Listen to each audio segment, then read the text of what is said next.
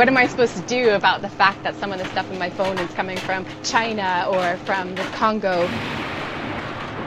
What can I do if there's not recycling technology available yet for some of these rare earths and other critical materials? What am I supposed to do? Well, I should still recycle. I should still be thinking about consciously and mindfully about what I buy or don't buy. But I think also as a consumer, one thing we can do is use what we have as long as possible. That's probably the biggest thing. Welcome to Restart Radio. I'm Dave Pickering and I make a monthly podcast for the Restart Project. The Restart Project is a London-based charity and social enterprise whose mission is to spark reflection and change in our relationship with gadgets. Most of us are currently carrying around a host of materials in our pockets. Materials mostly unknown to us. Some of those materials are crucial to the design and functioning of our electronic devices. They have been labelled critical raw materials, but what does this really mean? And where do they come from? The conversation about conflict minerals coming from Central Africa has created great interest in critical raw materials. But that discussion is only covering one small part of a much bigger story.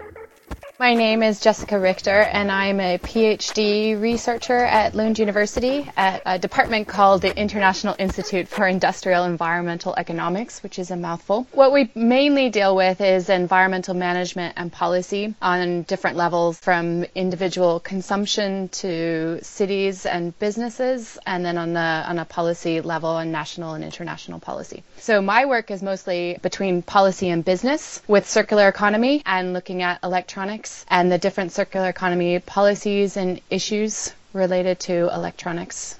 So that's where electronics repair comes in.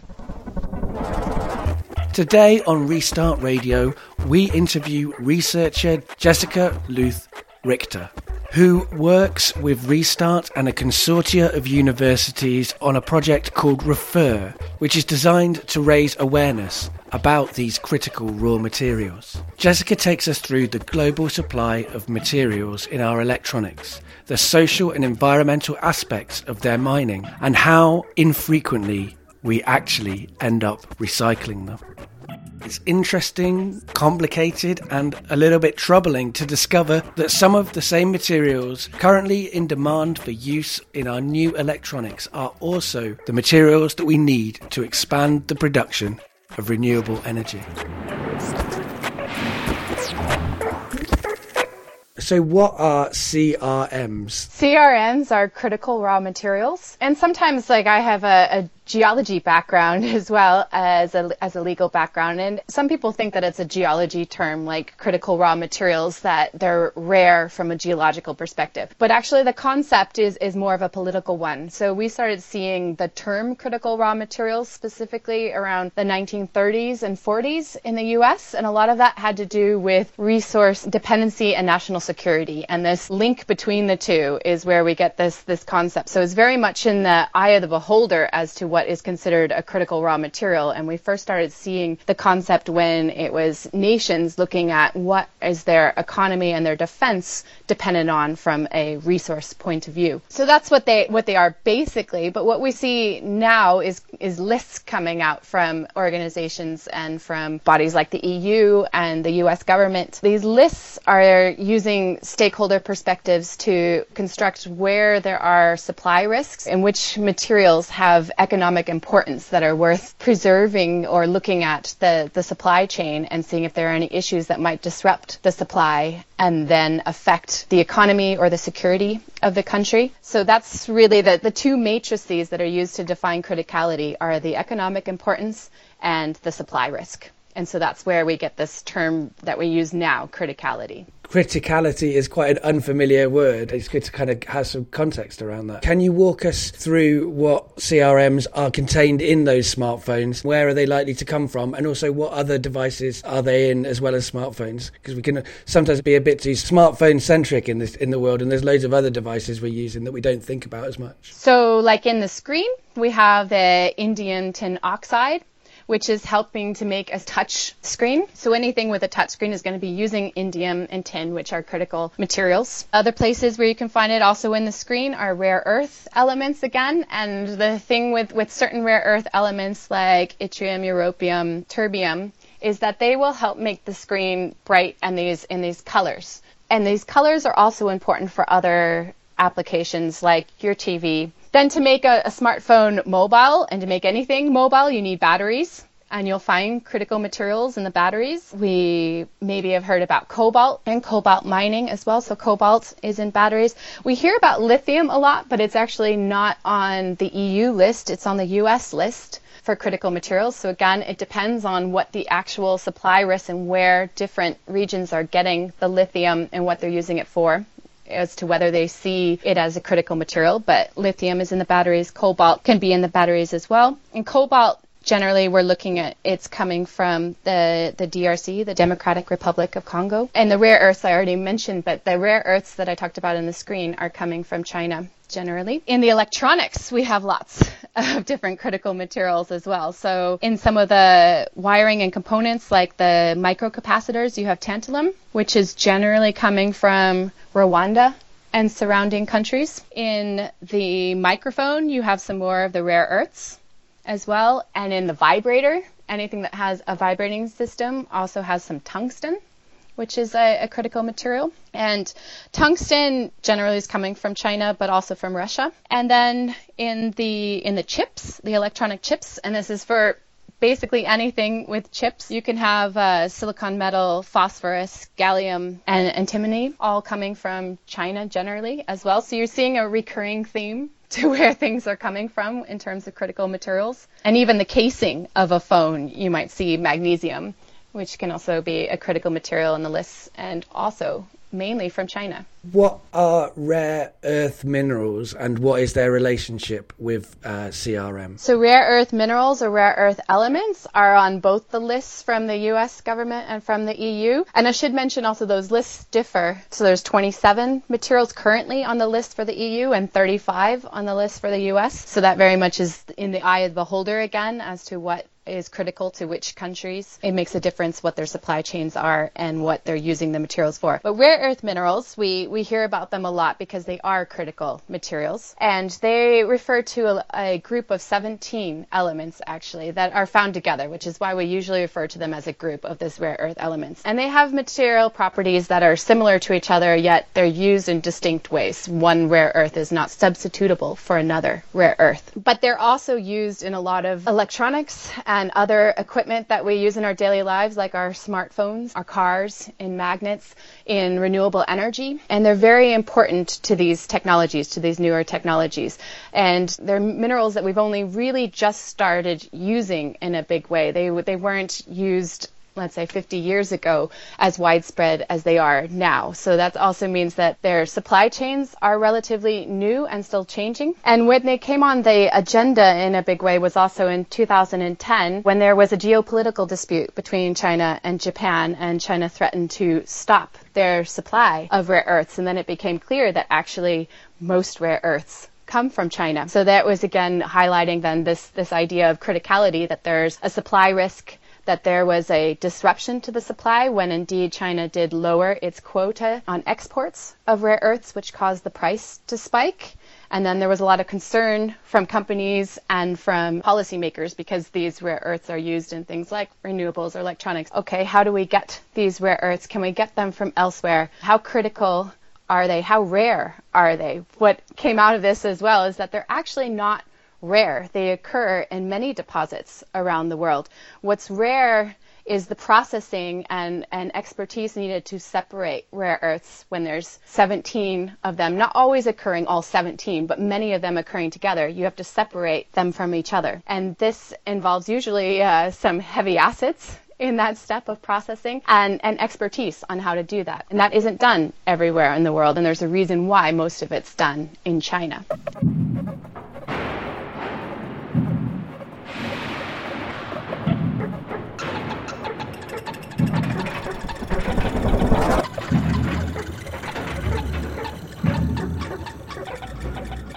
Yeah, wow. I mean, that's a lot to think about inside the thing. I mean, I'm literally looking at a phone to read these questions off, and now I'm looking at it in a very different way. What are the environmental and social impacts of mining CRMs? I mean, in some ways, mining CRMs, the environmental and social impacts are the same as mining anything. If you don't have good governance, if you don't have environmental management, you will have risks no matter what you're mining. So that's the first thing, that in some ways it's not what is being mined, the fact that it's a critical material, but rather that it is mining happening without governance in some cases. That said, there are some specific materials that are always worse to mine. We know that uranium is associated with more risks than gravel, let's say. Let's take rare earths again as an example. Rare earths are often associated with radioactive materials like uranium. So then you're going to have these risks. Also, when you're mining them, they involve steps of processing where you have to separate rare earths from each other. And generally, this involves the use of acids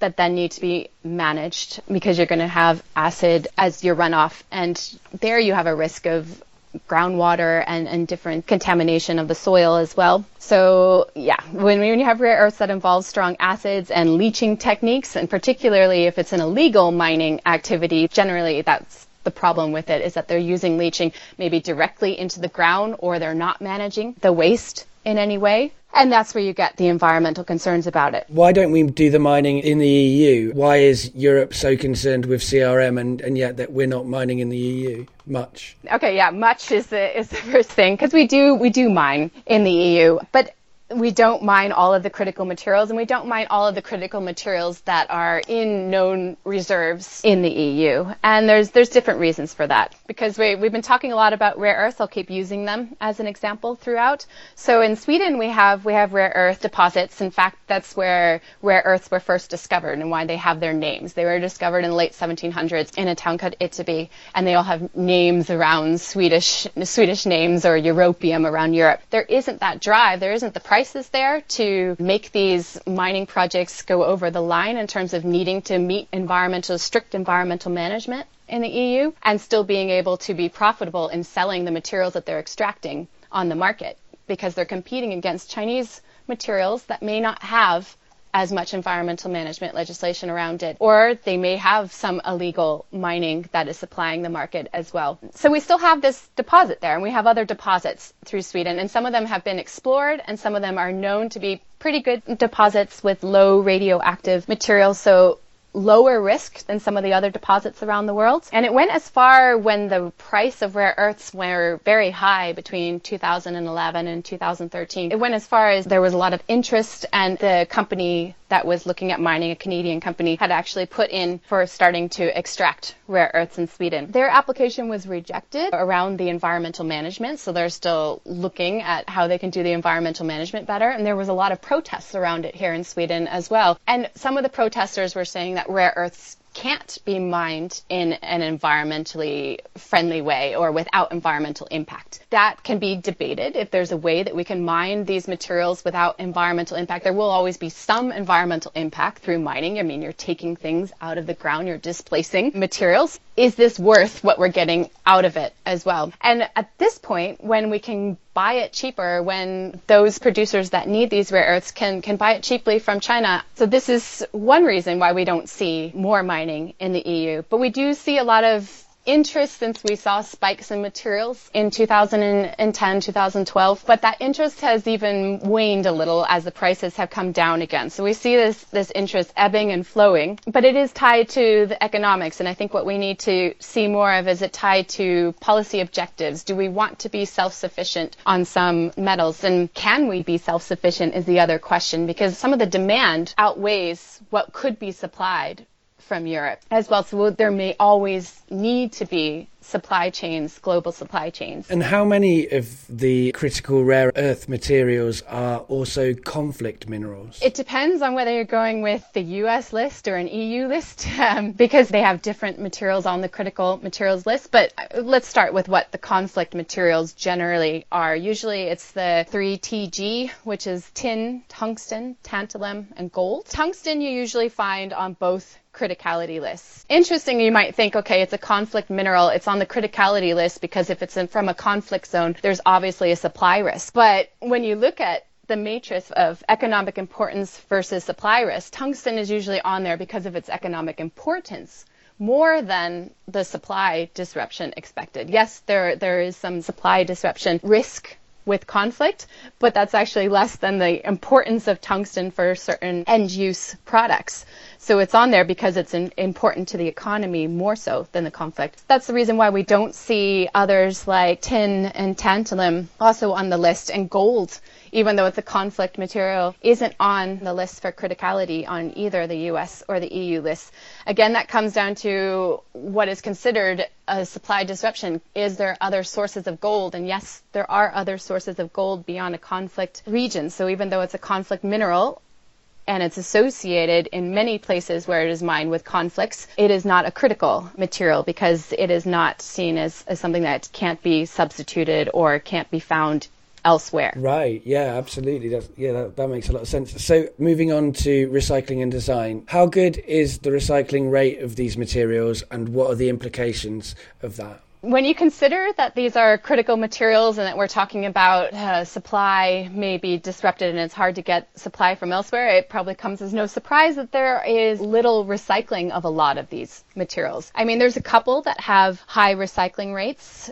Tungsten, cobalt can have high recycling rates, but even then, others like platinum group metals also have pretty high recycling rates, but even though they're recycled at a high level, their demand for them is growing at such a high level that the recycling is unable to meet demand. So there's still a need at the moment for primary supply from those. But tungsten and cobalt are actually being recycled and supplied to the EU, where the EU is actually getting a significant amount of its supply from recycled tungsten and cobalt. But I mean, these are just a couple of the 27 materials. The rest of the materials, if you take rare earths, they're not being recycled at a significant rate, and they're not being used for the supply then or not influencing the supply of these to meet demand. There's different reasons for why the recycling rate is so low. There's several issues to it. One is that a lot of these materials, when I went through the materials in a smartphone, they're in different parts of the smartphone in very small amounts. So we have very small amounts of rare earth in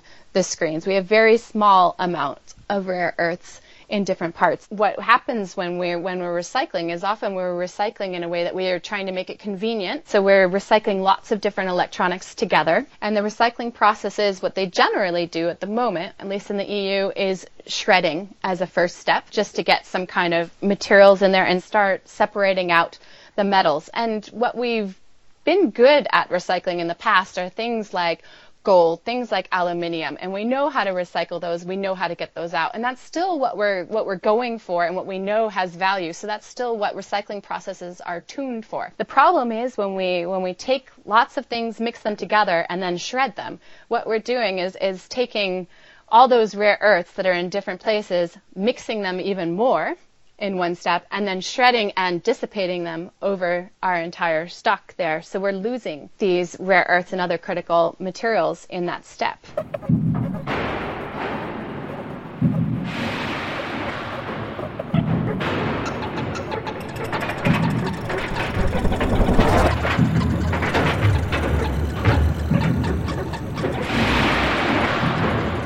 Right, absolutely. Well, you mentioned new technologies that can help to change the way that the CRMs are recycled and stuff. I guess also can change the demand for CRMs. Can you talk a little bit about what those technologies look like? Yeah, I mean, we have technologies. We're still developing technologies for the actual recycling of things. But the demand of new technologies for these critical materials, that's actually a big challenge as well, because it's hard to predict how much we're going to need, as these materials are really part of new innovative technologies that are hard to see which ones are coming. So from a recycling point of view, it's hard to know if there's going to be demand for what, if you go for setting up a process, you use a new technology, let's say to extract europium from light bulbs, which is a true example. So they had a technology, they had a process for getting this europium back out of the light bulbs and could go back into screens or light bulbs again. But what happened is we had also a change in lighting technologies.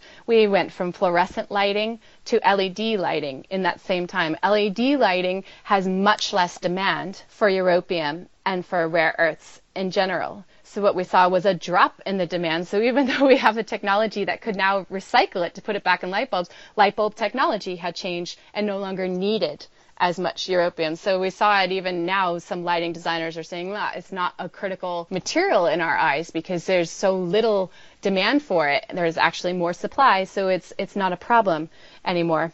But who knows what the next technology is going to say, okay, europium, it's cheap, let's design with it. Then there creates another demand. So there's this balance problem, this up and down to what is in demand and what is in supply at any time that makes this development of new technologies also hard to react and hard to predict. Right. And talking about demand, I mean, what is the demand of CRM for renewable energy? Renewable energies, let's take wind turbines, for example. There's magnets in the wind turbines that use neodymium, a rare earth. In solar panels, we also have some critical materials as well. So there is a large demand, and how large that demand is depends on what kind of scenarios you're using for renewable energy. So I've seen some studies that are using the different IPCC reports for looking at, okay, what is the demand for these critical materials from renewable energy? And it's quite a lot. And it depends whether energy efficiency, how much that is considered in these different scenarios. But either way, there's going to be a large need for these critical materials to support a transition to renewable energy. And what is the rebound effect? So the rebound effect, often we're talking efficiency. Okay, so what we save when we are being more efficient, we end up using in some other way or consuming more is what simply the rebound effect is. So often we see it referring to energy efficiency. And so I could be talking on an individual level, like I put LEDs in my house and switch out all my lights to LEDs so I save electricity and greenhouse gases. But if I then end up installing more LEDs because now I can light more places like my garden that I didn't light before or things like this because it's cheap and I overcompensate, that's my rebound effect. Another type of rebound effect is the indirect effect where I could not put more lights in, but I use the money I save now from my energy costs and instead I save that money and I go to Thailand for a vacation. So that's the lights for flights, we call it sometimes in energy efficiency. Right. It's always about balance, isn't it? And it's like often we're only looking at one thing and we're not kind of connecting it up with the kind of more complex systems around things. Speaking of the systems and the individuals within it, what is the role of the consumer in a more responsible use of CRM? Yeah, for the consumer, what we've been talking about is quite mind-boggling, isn't it? What am I supposed to do about the fact that some of the stuff on my phone is coming from China or from the Congo? And what can I do if there's not recycling technology available yet for some of these rare earths and other critical materials? What am I supposed to do? Well, I should still recycle. I should still be thinking about consciously and mindfully about what I buy or don't buy. But I think also as a consumer, one thing we can do is use what we have as long as possible. That's probably the biggest thing we can do because then we're trying to slow the consumption of these materials and trying to keep them useful for as long as possible. And that does two things. It both slows the demand for the materials, but it also gives more time to develop those recycling technologies the longer we can keep things in the loop and in use. So I think that's where ideas of buying for longer life and repairing what we have and taking care of and maintenance come in. And are there materials that we will simply run out of in terms of the reserves that we hold of them? Physically run out, I would say no, not in any medium to long term. What we see, if you take the case of fossil fuels, we see that this idea of running out takes a long time. One thing is that we have, a lot of these running out projections are based on reserves. And reserves are what we know can be extracted with reasonable technology and current economic projections, what we know could be economical according to our projections. But when we start running out, these parameters start to change. So we start to see supply disruptions, price spikes, and shortages. And we react to those. Producers react to them, countries react to them, and we react to them in different ways. We look for substitutes.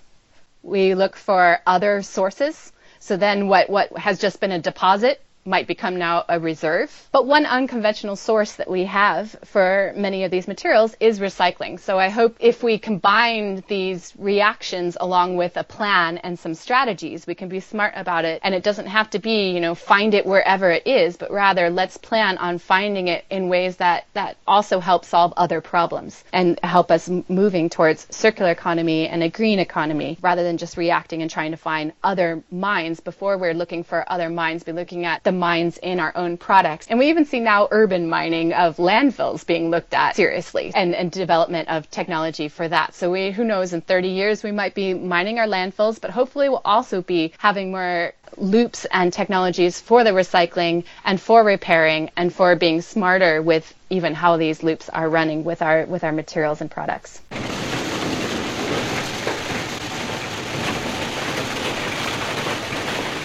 My dad used to work making documentary films for the Coal Board, and he went down in the coal mines across the UK and across America to film the processes that happened in coal mining back in the day. So mining and materials have always been very real things to me, things that are very much part of communities and societies and intricately linked in people's everyday life. Since those coal mines have shut down in the UK, we've mostly stopped having mining happening in this country. And so possibly we've stopped thinking about the human involvement in mining and the material realities of mining and what it means. We're currently using technology that is only possible through industries that we never see and through the labour of people who we never meet. The sounds that you've heard during this episode are from the BBC Sound Effects Library. They are the sounds of British mining from the time that my dad would have been going down the mines. And those sounds are a way of reminding us that we are connected to the industry that creates the world around us. We aren't separate from that. And since it does feel for many of us that we are disconnected from these things, we need to change that, because changing our relationship to how we understand what we use will also help us to understand how we can make a future that is better for everybody who uses technology, including the people far away doing the work that we no longer remember is happening. So what is it that makes these materials critical? That we don't mine them here in Europe or in the UK, and that they're essential to the electronics that we all use every day. Electronics are made up of materials taken out of somebody else's land and assembled far away from where they were found. Opening up our electronics, getting hands-on and familiar with the components and elements inside them is just one first step towards a deeper understanding of their origins, their cost, and their true value.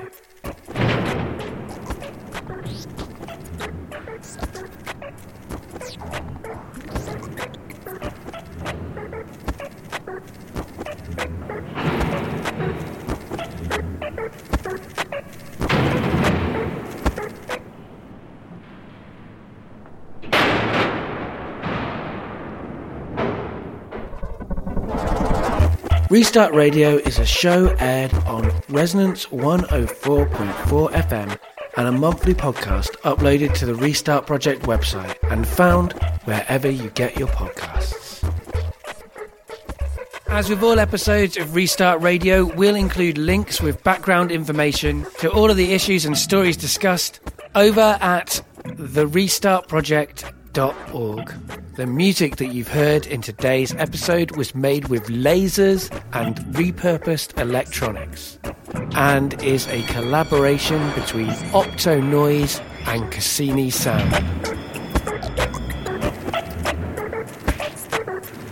And thanks to Restart's communication intern Isabel, who did the research and episode planning for this episode.